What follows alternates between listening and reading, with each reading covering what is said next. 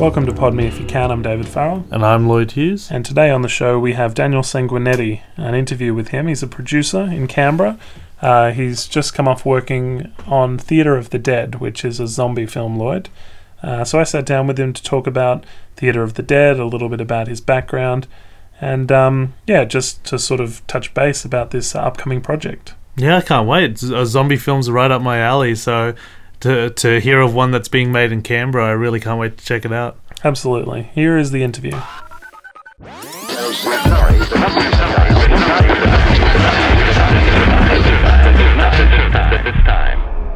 All right, Daniel, thank you for sitting down with me. Obviously, you're very busy with the upcoming release of Theatre of the Dead, but I appreciate you taking some time to talk about your experience on the film. Yeah, appreciate that. Thank you for having me here, and I'm looking forward to it.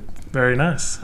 So, look, just jumping back in your own personal career, Yep. Where did your love of film come from? Because I find often directors and producers have that kind of moment in their lives where they decide, this is something I could be doing with my time. I think it comes down to storytelling. I think from a young age, I love to tell a good story.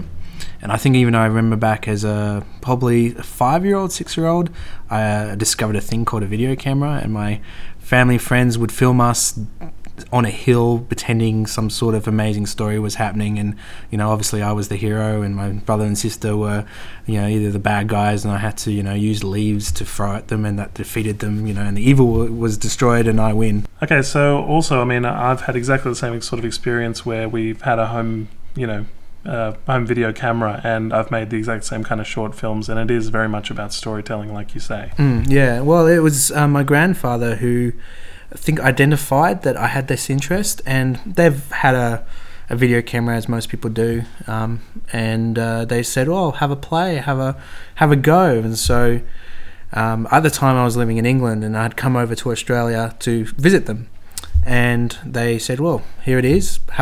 What can you do?" So I went out, we went to the beach, we filmed things, I filmed feet, dogs and everything, and as I got more familiar with the camera, I suddenly realized that you could do little animations with this camera. You could put start you could hit record at a certain point, and then it would record just a couple of frames, and then so I worked out sort of how animation works, and we made little model boats and plasticine men, and we made little animations with little stories. So it was just all about exercising our imagination, and I think that's what my grandfather was doing. He was an established artist. From Wollongong, he was involved so much in the arts community, and as well as in the steel construction, and so his art was all about sort of sculptures made out of steel and all those sort of things. I always used to look at them and kind of touch them and try and understand it, and I think he saw that connection there. Okay. He understood that maybe there's something going on in my head that needed to be caressed out, and he gave that opportunity to me by giving me a camera and let me play. And it was, I think, the next time I came back to Australia from England to visit again, that he actually let me take the camera with me. Wow. And I took the camera back to England. And from there we were making music videos, lip syncing to songs we were playing, and we started learning just about how the in-camera edits used to work, and I think that's what really got it going. But I was always a writer as a young age. My mum used to say to me that, you've got a really good story, tell everyone your story. And obviously, as a young child, it would have probably been everyone humouring me and saying, "Oh, that's very good." But truth is I think that always stuck with me. And it came to a point when, for assignments or for school at least, we had to write stories, and you had to write 300 words, but I would write 1,000 words. And also I remember coming to my first Apple computer, and it was one of those sort of box shaped, box shaped Apple computers, and it had a word processor on it. And so that was a new experience, the whole idea of being able to actually just type it all up on a computer. Script your words, sure. Yeah, and then I discovered the idea that there wasn't enough memory to keep going. And so I would fill up an Apple computer of memory of my stories. And that was my journey to sort of get there, Yeah, definitely. For me, just to relay off what you're doing, I've had exactly the same experience making all the sort of short films, and I shudder to ask, have you still got your short films, and do you ever watch them back? From that time, surprisingly, I don't watch them back as much because I'm embarrassed, because in those videos you see me dancing and miming to Hanson. Sure, that can be embarrassing. and to I don't even know if in Australia they had this band called Shampoo. Okay. But yeah, there were the things. We made music videos for that. And so yeah, but I do have them. Okay. I do have them on a videotape somewhere. We had all our tapes of home movies and homemade films all converted to DVD and digital just for posterity, and just it is hilarious to watch everything back. Definitely. So, I mean, when you sort of wrote, obviously the projects get longer and more detailed, and as you get older, you move towards telling longer stories, towards features? Or?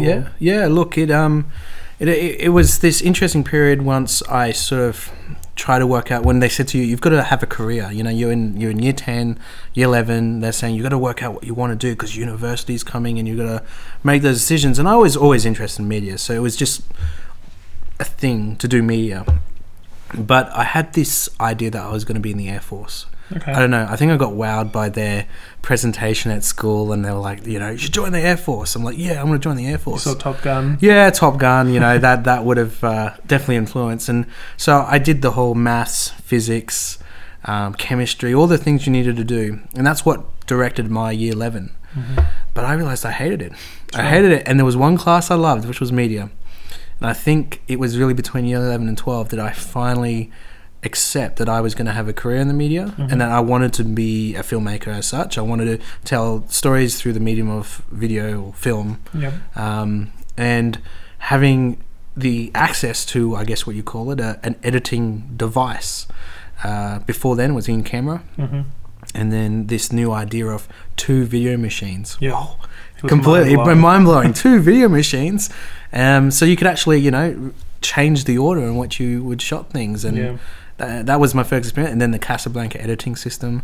That was again a brand new mind blown. And as soon as I got hands on one of those, I was in any free class, I would be coming in and editing something. Just any access I got to that, and it paid off, because what I did in media really, it got me not only passionate, but it got me the marks I wanted to get into university. I didn't do so well in maths and physics, to be honest. And so, but yeah, by the end of year 12, I was like, yeah, I'm gonna do this. And so straight away, finished year 12, I went and did the Melbourne Summer Film School. Okay.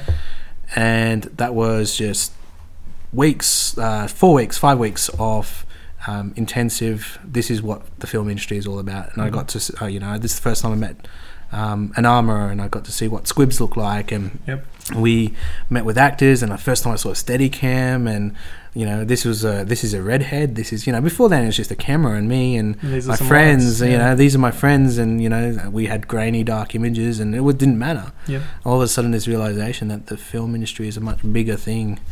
Would you recommend people going to a course like that? Absolutely. If you want to, like, it did. For me, it made me want to be a filmmaker. It made me see that these are the options. Mm-hmm. So if you want to do that, I think you should. I think you should look at what courses you can do, because it benefited me. It made things clear, and especially at the age I was barely 18. Mm-hmm. In a way, everyone went to schoolies. I went to Melbourne Summer Film School. Very nice. So let's talk about your first sort of short films beyond the summer course. In fact, it was in year 12 when I think I made my first proper short film, mm-hmm. And it was called Space Bunnies. Okay. And I think it was a bit of a love affair to to Back to the Future, Aliens, to all those sort of 80s action, science fiction, the Indiana Jones, all those films that I think kind of make me want to enjoy cinema. These are your influences? I would say so. But yeah, Space Bunnies was this idea of a guy who had he was a normal guy with an amazing imagination, and so he made things up. He made things happen in front of him that wasn't really what happened, and it was also he's a love affair with a girl he liked, and so it was that typical teen angsty, you know, oh, I want to fall in love with a girl, and then he's got to do everything in his imagination powers to win her over. And you know, I think it also kind of helped me decide what sort of filmmaker I'm be, because I'm a bit bleak. And so at the end, you know, they don't get together, because to me that's a bit more reality, That's you know. reality, sure. And it was, he got his best friend, and I think that sort of directed a lot of the things that I do. From that was, you know, there is your best friends, and you should always have them around. I think it's a theme that eventually carries through. Sure. Okay. Tell me about Screwball. Screwball was a result of going to University of Canberra, studying media, and going, I'm not touching equipment. The course back then was very theory-based, Yep. and it was a little frustrating, because I just wanted to touch cameras. After going to the Melbourne Summer Film School, you were like, this is what a camera is. This is a film camera. And you'd been given a camera by your grandfather. That's right. People trust you with cameras. That's right. So I came to university, and all they want to do is talk about, you know, communication, how to talk to an audience, how to what is the discourse of this situation. And it was like, what? Mise en scene. You know, well, no, we didn't even get to that yet. Not in the first year. First year was very, very broad in just the art of communicating, which you can kind of see how it was meant to come together in the end.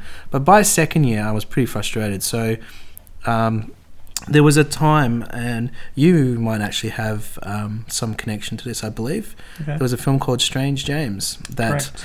came along, and Strange James was Canberra's first digital feature film. It was boasted as a guy named David Reed tried to make a film for, I believe it was, well, I think it was $16,000 to $20,000, and it was all shot digitally, which was semi unheard of at the time, I think. yeah, well, I was amazed. I saw this.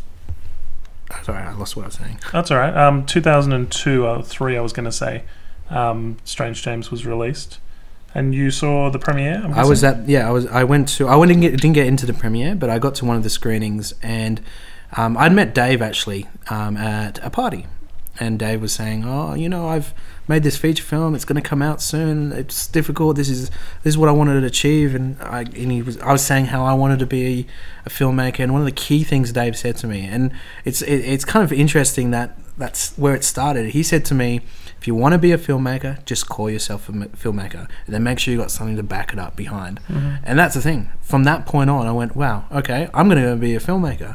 And so I went and started saying, I'm a filmmaker. And then I went, oh yeah, I've got to make a film. So I went and made a film. I made a short film, and it was about the time of the first Lights Camera Action film competition, and I made a film for that and entered it. I didn't make the top 12, but I made the outer screening competition.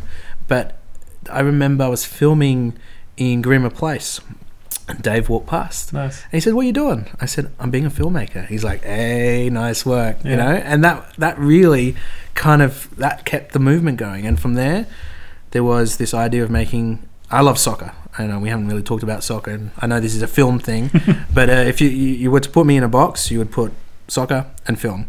And so the idea of making a soccer film was what had to happen. Are you a fan of the goal films? I not by the third one. Okay. The first one, the first goal film I quite enjoyed, but once they got to the third one, I was just like, okay, stop now, please. But yeah, so I wrote this script. It was called Screwball. It was I was working at the Indoor Cricket Centre as a soccer referee, and I guess I used that connection and went, hey guys, could I come in on the weekends and shoot a movie? That's exactly the same way Kevin Smith did Clerks. He was working in a convenience store. You've got to take what you have. Yeah, exactly. So they let me do it, and over 4 weekends, we shot this soccer movie. There wasn't much of a plot. I mean, it's a soccer game. It was a 20-minute action movie. It set up the soccer game. There was the first half of the game. Obviously, the team was losing, and they had to have the hero of the story get over his own issues and bring the team together so they can defeat the evil team that was fighting. I mean, the same stories I've been telling always, you know? There's always good versus evil and how evil triumphs. And again, coming to this bleak idea, You didn't let the good guy win? He didn't win. He was given a penalty at the last moment. Mm-hmm. He stood up to take the kick, and he runs forward. It's all in slow motion. He goes forward, he steps, and then he trips himself over and falls down and knocks the ball. And so that counts. It counts. And so that's where it ends. And everybody was like, what? He doesn't do it? But that's just the way I love making films. It's reality, you know. To me, it's just much more real to say, the good guy never always wins. What he won, though, was his friendships. And he won. Those are the things. And that was the victory. But he can't win everything. It's true. So, Yeah. I mean, the world can be bleak. Let's we'll explore that later in a therapeutic way. But in 2007, on IMDb, you can find these credits for Daniel. Touch of Courage was a feature-length film. That was my first feature. And I would call it a student film. You wrote and directed this? I co-wrote it and co-directed and co-produced with Christopher Marr. And Christopher Marr was a result of needing some help.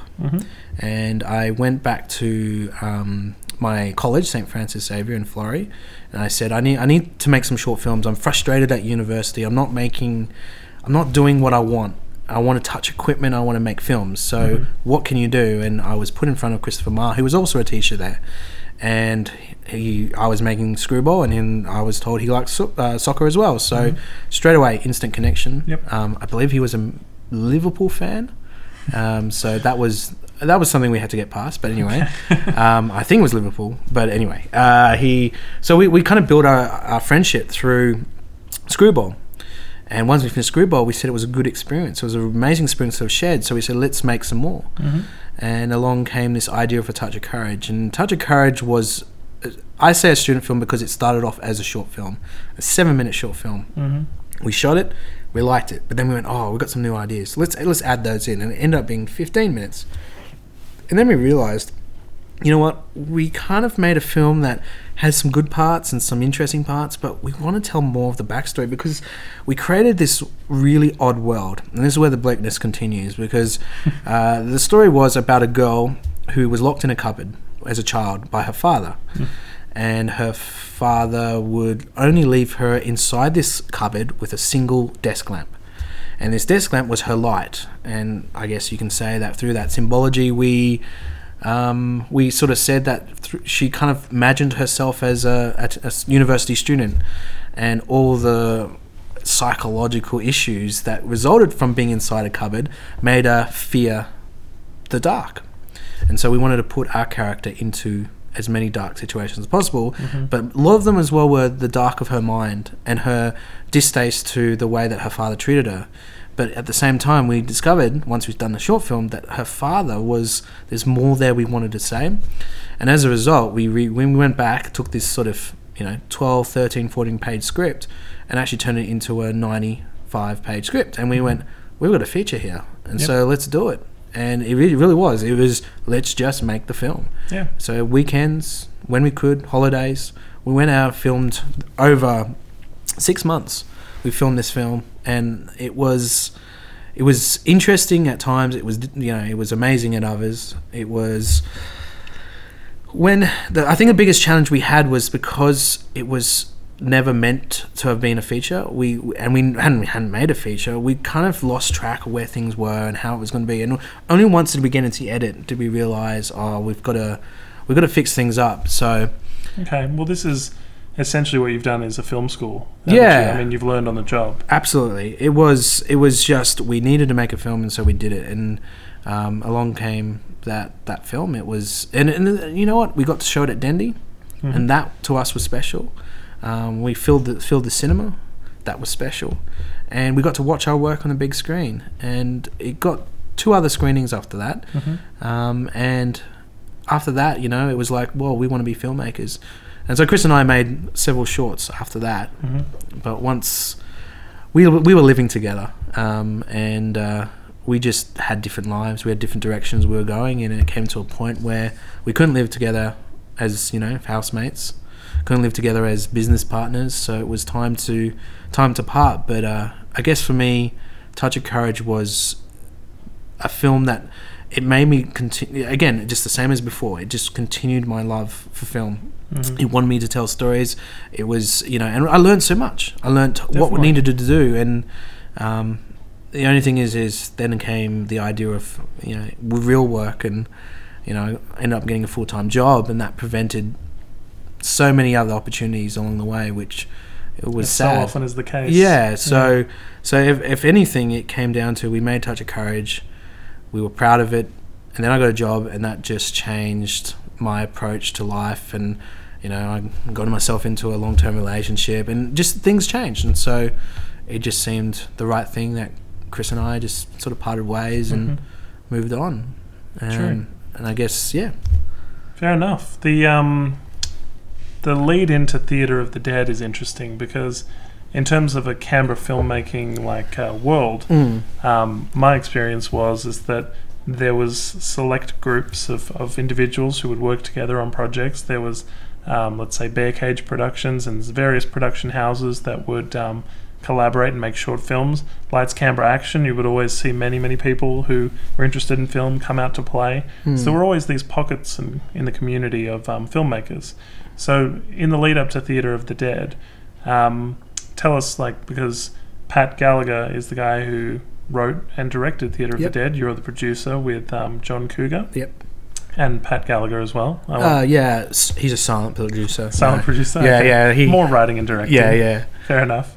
So tell us how the group of, John, yourself and Pat came together and... Yeah, well, it's funny because my journey as a filmmaker seems to follow on quite nicely from each other. Because after Touch of Courage, I got a full-time job, and it came to a point that full-time job I had to move on, and I actually disappeared to Queensland for a little while and had a bit of a sabbatical where I spent a lot of time just filming waves and palm trees and B-roll for a few. Yeah, which I have that B-roll, and I never ever have done anything with it, but that's another story, I guess. But I went away because I wanted to be a filmmaker, and I wasn't getting it being in a full-time job. And so I had to decide what I wanted, and I think that's what the sabbatical was all about in a way. Was because I didn't do anything for 6 months. Literally, I was on the beach. And it was probably, I wish I could have stayed there, to be honest, but things started calling, and Canberra came calling. There were jobs that people wanted me to do. They realised I was able to help them out in certain video production ways, so I came back, and from there is when I started my business.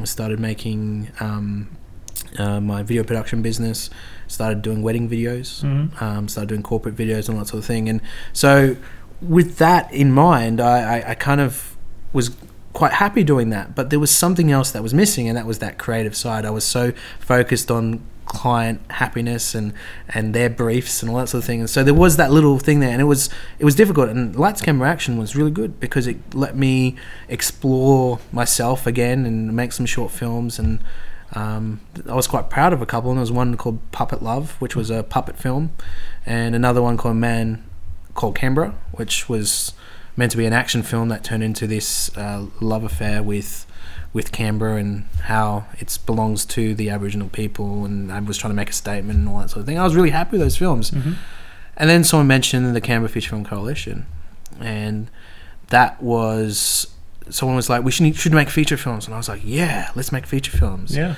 I was like, I've made one, but it didn't go everywhere I wanted to go. It didn't have the multiple screenings. It didn't get a distribution. It was simply a film we made, we showed, we were proud of it, and ended. So I was like, this, CFFC sounds like a great thing, the Canberra Feature Film Coalition. So we attended a meeting, and it was within 3 months, there was Pat Gallagher's script held up high and said, let's do this. I said, let's do it. Just like the same attitude we had before. I said, let's do it. Let's go ahead. And then led to the Screen ACT producer pod, and we're like, well, if I'm going to be a producer, I might as well do some course to help me be that. And so we went and did that, and then along came auditioning. We did our what do you call it, it was a test shoot. We did our test shoot, a pitch shoot for crowdfunding, and we did that, and then all of a sudden it was just all coming together, and I was like, yeah, we're making a feature film here. And along comes January of 2012, and we're shooting it. We're there. Very nice. Arundel Theatre.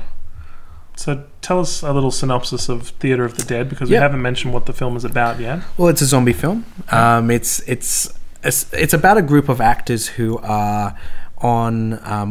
They're rehearsing a play called Angels in Hell, and it's a way over the top type of dance musical, rock opera type thing, and it's kind of cool. But the focus more is on the relationships between the characters. And Pat has worked in theatre for years. He's fairly well known in the theatre scene, and so in numerous productions that were at Arundel Theatre, he went, what if zombies turned up and kind of ate everyone? What would happen? What would happen if that? And that's where I think the script came from. And so this group of theatre practitioners, including a director, stage manager, there was a technician, assistant, all that sort of thing, they're all in the theatre rehearsing for this play, and outside the zombie apocalypse starts. And just I guess like George Romero's Dawn of the Dead, they're locked inside a theatre this time, not being a mall, it's a theatre, and they just have to fight the zombies. And as always in the situations where you lock people in a room into a building, they fight each other. Yep. And that's it in a nutshell, really. It's quite it's much more like Pat in a way. He's given a bit of insight into the way the theatre dynamics work between different people. So you got the stage manager who always feels like he's in charge because he's not in charge. There's a director who's just he's maniacal and crazy, and he just wants his show to happen. And then you've got the understudy who's just jealous. Wants to be number one. Yeah, wants to be number one. And then you got the lead man. And in our story there, the lead man is dating the lead girl, but there's something that's happened between them, and so there's all these different little things there. You've got the Joker, you've got the couple in the corner canoodling type thing, and so each of those different sort of characters are kind of put in there. And interesting, and I've noticed this is not something that's been highlighted yet, but no one's noticed that all the characters' names are the same character names from Chorus Line, the musical, which I think is one of Pat's favourite musicals. So it must be. Oh, well, yeah. So there's Mike, Cassie. To be honest, I haven't seen Chorus Line. Don't tell Pat. I don't know if I was meant to, but he might not listen to this. I don't know. Oh, maybe he won't. But it's funny because actually, The Last Resort, which was my film, Rob and Gordon are the two leads. Rob Gordon is from High Fidelity, played by John Cusack. So there you go. Lived from things you like. Yeah, absolutely. Yeah, definitely. So Theatre of the Dead became this community project. Started from the CFFC, and it was a big project and a big concept. We only had, I believe, $50,000 in cash to make the film. Everyone volunteered. Everyone was there for 17 days straight, back to back, on long nights and long days, shooting this film. And while a lot of people were unsure how it would go, we got to the end. We filmed it, and everyone was there. Everyone stayed around. Everyone sticked around. Yeah. I mean, there's a love for filmmaking, obviously, among this group. As well, the support you had through Possible or Indiegogo, you had some funding sites helping. Well, that was our first experience with crowdfunding. It gave me, I guess, this idea of trying to understand what the audience wants to see. Indiegogo essentially gives your film or project its first introduction to the world of who is going to really, I guess, buy your film. And being able to get the right images and the right pitch and trying to tell the right story, we were able to raise the necessary money that we were looking for. We asked for 15 and we just got short of 17 grand. And that was, I think, proof that people wanted to see the film, and that we would have an end product, an audience to watch it. Built-in audience, exactly. Yeah, exactly. So, and from there, I mean, I think crowdfunding is changing the way independent cinema works now. As well, I mean, you're getting there's a Veronica Mars movie that's been crowdfunded, and people just pop projects on there. I think James Franco had one going at some point. I'm not sure, but yeah, definitely, it's changed the way films can be made. Yeah, making sure they can be made. In fact, my experience on Theatre of the Dead, in that I got to be a zombie extra. Yes, you did. I popped in and it was a night shoot, as so many zombie movies are set at night. Yep. It's I think there's something to that. Seeing zombies during the day is not as frightening. Or No. can Well, unless the Walking Dead's done pretty well. Yeah, okay. I was actually going to say the beginning of Dawn of the Dead. Where she's That's pretty running scary. Yeah, that one's pretty full on as well. Yeah. Well, my experience was that it was a very fine-tuned, experience. We went to a waiting area. We were brought in for a zombie makeup, a costume. We had this chocolatey, syrupy mess, poured into our mouths for the zombie blood drool. It was, then we were hand-selected for different moments by Pat Gallagher. And I understand that I may have made it into the film. Yeah, you have. It's a key moment as well. There's a part in the film where half the group go make a break, and the zombies overrun them. And I believe Dave here he's one of the key zombies that stops one of the actors from, I guess, making it to the end credits. Oh, looking forward to seeing it all. At some stage. The other question I had was, did you guys get in as zombie extras? Did you, Pat and John? I don't do performing, particularly after looking back at the old videos I used to dance around. I'm not a performer, I wouldn't dress up as a zombie. It's one of those things where I just kind of went, you know what? I'm happy to watch. I'm happy to organize it. I'm happy to help get it all together. But when it comes to me performing, I cringe. I don't like speaking parts, but zombies are fine. I'm happy to pop up as a zombie. I'd love it if you tell us a bit about the director, Pat Gallagher. Obviously, he's got theatre background, as you mentioned, but you're well versed in his film work. Yeah, I actually, part of the reason why I wanted to make Theatre Dead was because Pat used to always beat me at lights, camera, action. If you can't beat him, join him. Yeah, it was. I didn't really know who Pat was. I would make a film for lights, camera. I mean, I'm not saying I had the best film, but I would have loved to have beat Mr. Pat Gallagher at something. But then every year he just came out with such quality films and entertaining films. His Brotherhood of Y trilogy.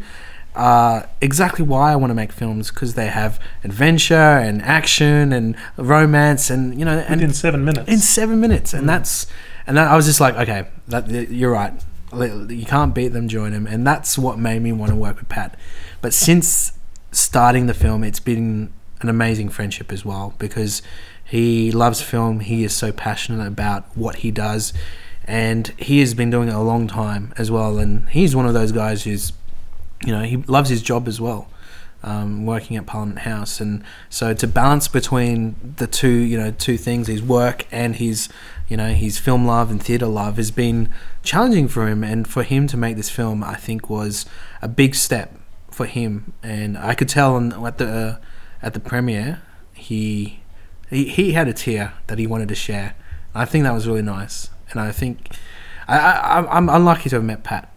He's a good bloke and a good filmmaker. So it's kind of funny. Once upon a time, I looked at him and goes, I'm going to beat you. And now I would love to. I love to make more films with him, for sure. I really hope Pat listens to this. All right, so the film gets completed, Theatre of the Dead. What's the runtime, if you remember? 85, just 85 minutes. Okay. Yeah, with credits. And you took the film to Cannes. Yeah, Cannes was an opportunity that popped up, and I mean, a lot of it is because of my next film. And because I've been doing a number of different, Screen ACT call them pods, but they're just training courses, information sessions, lectures or whatever. And so I've been doing a lot with Screen ACT, and they brought up this idea of taking a group to Cannes this year. It's got to be a dream come true in a way. I mean, the experience alone. It was perhaps the highlight of my film career, because getting on that plane and arriving in Nice and driving along the south of France. And I lived in England, and I never really got to do that. I never got to drive around the south of France and see it and experience it. And on the main strip in Cannes, you've seen them in photos, you've seen them in films, but it was real. And then the idea that down the road was Matt Damon, and up there was Harvey Weinstein. Yeah, there was. I'm sure Harvey Keitel was there too. There was, and it was just one of those things of, this is this is the real deal. This is Hollywood. You know, it's Hollywood in France. Yep. Did you spot anyone famous? Absolutely. Steven Spielberg. Spielberg, wow. Got to see Spielberg. We saw a snippet of Jennifer Lawrence driving past in a car. There was Nicole Kidman. I eventually got to see Matt Damon and Michael Douglas. They were doing a press photo call behind the candelabra. And it was funny because I was watching a TV screen. And I was like, oh, it's so cool. They're there doing the photos. Oh, that's what a photo call is and that kind of thing. And I was the only one watching the TV, and I couldn't understand why. Yeah. And then the whole situation ended, and I kind of went, oh, well, it was cool. I got to see them on television. I know they're here somewhere. Turned around and saw a whole group of people at this window. Yeah. And I'm like, why are they there? And I walked up to the window, and the press call was outside the window the whole time. And I could have actually been a lot closer. So all I got to see was them walk past the window, and everyone was taking photos with the cameras through the glass and stuff. And I was like, damn it, I should have paid more attention. But it was a good experience. Definitely. Yeah. But part of it was not just to go and see the actors. It was actually the whole point of going was the ACT government wanted to take a trade mission, and that was so that we could see what was required of filmmakers in Australia and of the world. The idea that you make a film and it's great and you can be artistic, but there's also a level where a lot of investment comes because people want to make a buck, and so we booked lots of meetings with distributors, sales agents, and explored what they wanted. What's commercial? Yeah. What's commercial? What was needed to make a successful film? What were they buying? And I mean, the lucky thing is we did have a cut of Theatre Dead. It wasn't the final cut, but it was a cut of Theatre Dead. We had development of my new film, Me and My Mates. We had a script. We had some other projects I've been developing, and so it was just we had a package with us in our hands, and it was a matter of going and talk to them about our products, talk about how we wanted to sell them, and see if there was any interest. And while we didn't end up with anything specific, we made a lot of good contacts that are helping right now. And the decisions we've made since Cannes has helped make our new project a lot more tighter and much more commercial. So the next project is Me and My Mates vs. the Zombie Apocalypse. As you may guess from the title, it's a zombie film. I was going to ask, have you always liked the zombie genre? It's probably a really horrible thing to say, but no. I had no interest in zombies, really. I never really had an interest in gory, bloody films, to be honest. Horror films? Yeah, adventure films. I love adventure. I mean, I mentioned Indiana Jones before. That's probably one of my favourite. Who Framed Roger Rabbit is probably my ultimate film. If everyone asks me, what's your favourite film? Who Framed Roger Rabbit. Even though I've got like so many of them, to be honest. It's difficult. Yeah, it is very difficult to pick. But so having Theatre of the Dead come along and kind of introduced me to the zombie world, and I went and bought every zombie film I could find and watched them all, and I've become a little bit more subdued to it. And I quite like Dawn of the Dead, the Zack Snyder one. The new one, yeah. I love George Romero's work. I mean, they're cheesy, they're cheap, they're not quite what I would want from a film experience, but I've come to appreciate them a lot more.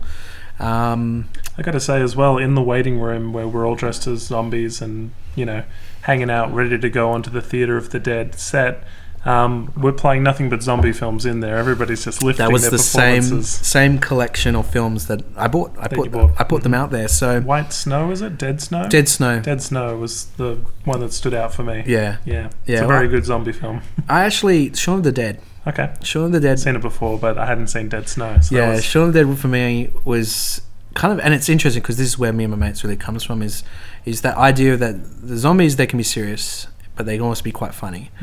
And Shaun of the Dead, I think, made me go, I can really accept the zombie genre, and I'm comfortable with it. And it's kind of opened me up to watching other horror films, to be honest. I'm just not a fan of torture porn type films. They just, I watched Saw. That was hard enough as it was, and after that I couldn't watch Saw 2. I switched it off. Fair enough. But yeah, so obviously a very successful franchise, but I mean, it's not for everybody. No, it's not. But so zombie films, I love them. I do love them. I'm not going to stick in that genre forever. No. And I'm making a second zombie film, but I guess I'm giving myself license to, because the first one was much more of a a horror.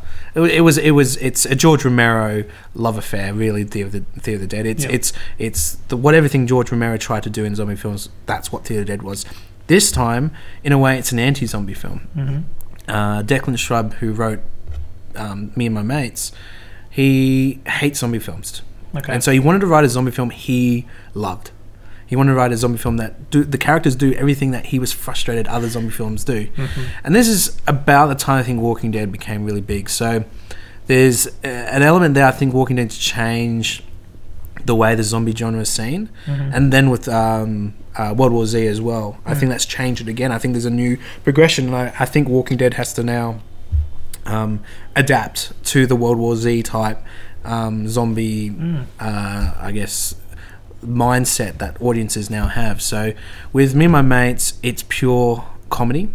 It's the cast is interesting too. We should jump onto that. Yeah, the that in itself is actually my proudest thing of a film that we haven't shot yet is the it's been almost a year of negotiations to really make it work, and that's Alex Williamson, who is a prolific YouTuber with numerous videos of certain degree of crudeness, and but he gets millions of views, which is exciting for everyone involved to have him on Me and My Mates. There's also Greg Fleet, legend of comedy. He killed Daphne in Neighbours, I believe. Okay, I'm not aware. 1988. So he's been around in the Australian sphere for a long, long time. And his stand-up show is just everyone. I've been to several, and it's hilarious, absolutely hilarious. And then most recently, we've been able to bring aboard US/Australian comedian Jim Jeffries, and Jim Jeffries has his own TV show called Legit, where he plays himself, and each episode kind of retells stories that actually happened to him in his real life, which actually makes up part of his stand-up show as well. But it's a very clever show. It's been received really well, and they're shooting season 2 right now. So obviously, it's doing the right thing. So. It's a very nice up and coming couple of guys, bookended, with the Australian legend Greg Fleet as well. So, I mean, there's a lot of potential for those two to blow up, I guess. Absolutely, and it's pretty exciting because the idea was we wanted to get good comedians involved. We wanted to because the script is hilarious, so we needed a comedy to be right, and so having that connection, having that ability to have these 3 great comedians is sort of move the project in a greater direction, than simply just finding, what we did with Theater of the Dead was we auditioned and we got what we could, and not for a film that was not paying anyone, for Theater of the Dead wasn't paying anyone, it was, we got a good array of actors because of that. We were lucky, very lucky to get the actors we did for a no pay film, but having a little bit of money for Me and My Mates, we are lucky enough to get these actors in, and even so, they're doing wondrous things for us. And I kind of look forward to the next couple of months because we'll kind of all this hard work for the last year will kind of come together when we start shooting. We should mention it's early December 2013 now.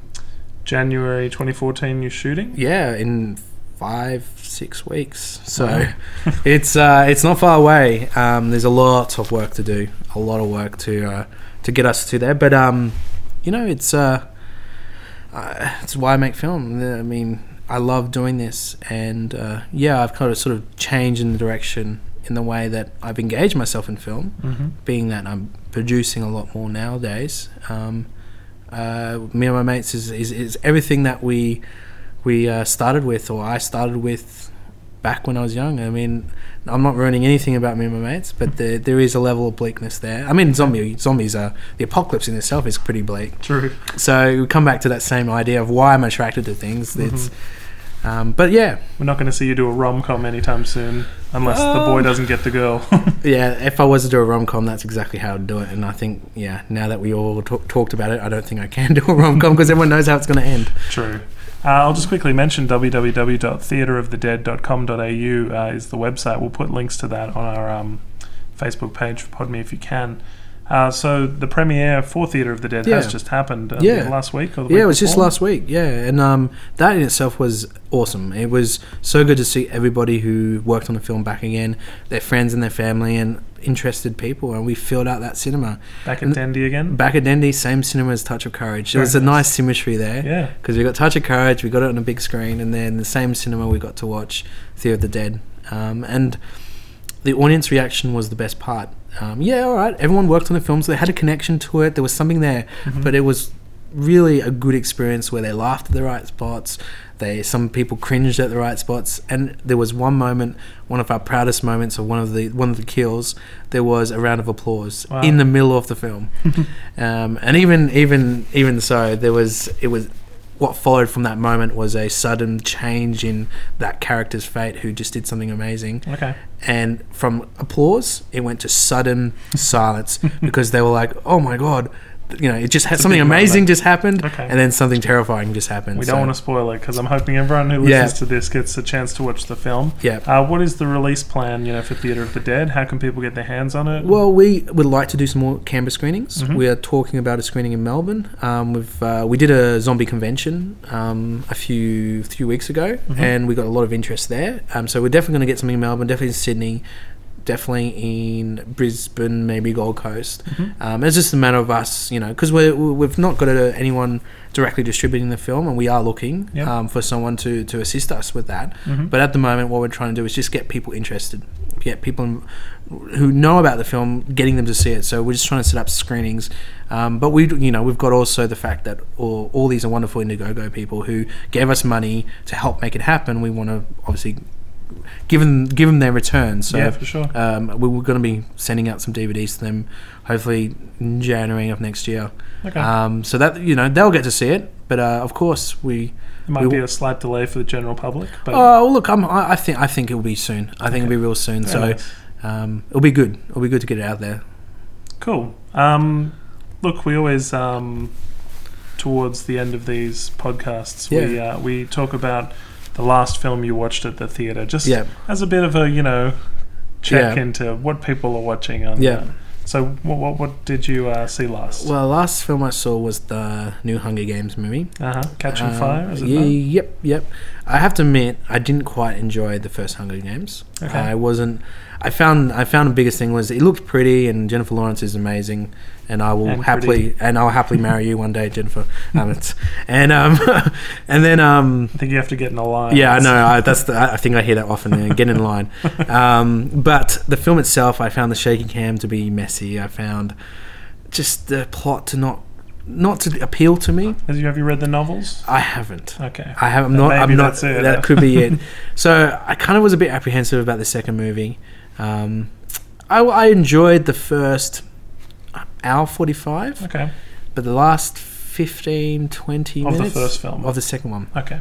Of the second film, the last hour... And I don't know, what is the duration? It's 2 hours 15, 2 hours 20? I've seen it. Just the ending was disappointing, in my opinion. But maybe I didn't expect that because of the books. If I'd read the books, maybe I'll be more aware, more educated. I don't know. It was definitely better than the first film, but I went with a friend who is obsessed. Right. So that was my reasoning. But yeah, I haven't had much time for movies. Fair call. To be honest, in recent ones. So look, the producing game is keeping you very busy. That's great to hear. Yeah. Do you think you would ever direct again, given the opportunity? It's a good question because I love producing, and I've become to love producing a lot more. It's that bigger picture thing. You get to see a lot more of it and have that control over so many different aspects, and being involved in all sort of creative aspects as well. I do like directing, and if I direct maybe on a short film level, depends on what comes along. I'm currently writing a couple of projects, and we'll see where that goes. But I'm a much more confident producer than I am director. I think directing is something I love doing, but I felt my calling was to be a producer. So it's good to find out early. Yeah. All right. Well, how can people find you? Obviously, we're going to be putting some links on Pod Me If You Can's Facebook page, but your direct link on Twitter? It's at Sanguinetti Media. And I guess you can also find me on my website of www.sanguinettimedia.com.au. And of course, www.theatreofthedead.com.au. I'm sure there'll be notice of screenings? Yeah, absolutely. things- As soon as we've got a screening booked, it'll be up on the website. Cool. So just keep an eye on that, guys. And if you're keen to see Theatre of the Dead, it's definitely going to be around in 2014 and for the masses. And the tagline for the film on the poster, it's there are worse things than being torn apart by the critics. which I really like. All right, Daniel, thank you for sitting down with us on Pod Me If You Can, and we hope to talk to you in the future about me and my mates versus the zombie apocalypse. Thank you. Thank you for having me. So that was discussing with Daniel Sanguinetti, obviously, the upcoming film Theatre of the Dead, which I had a very small bit in as an extra, Lloyd, so I've got a personal experience with this film, so I thought it would be nice to bring it to the podcast's attention.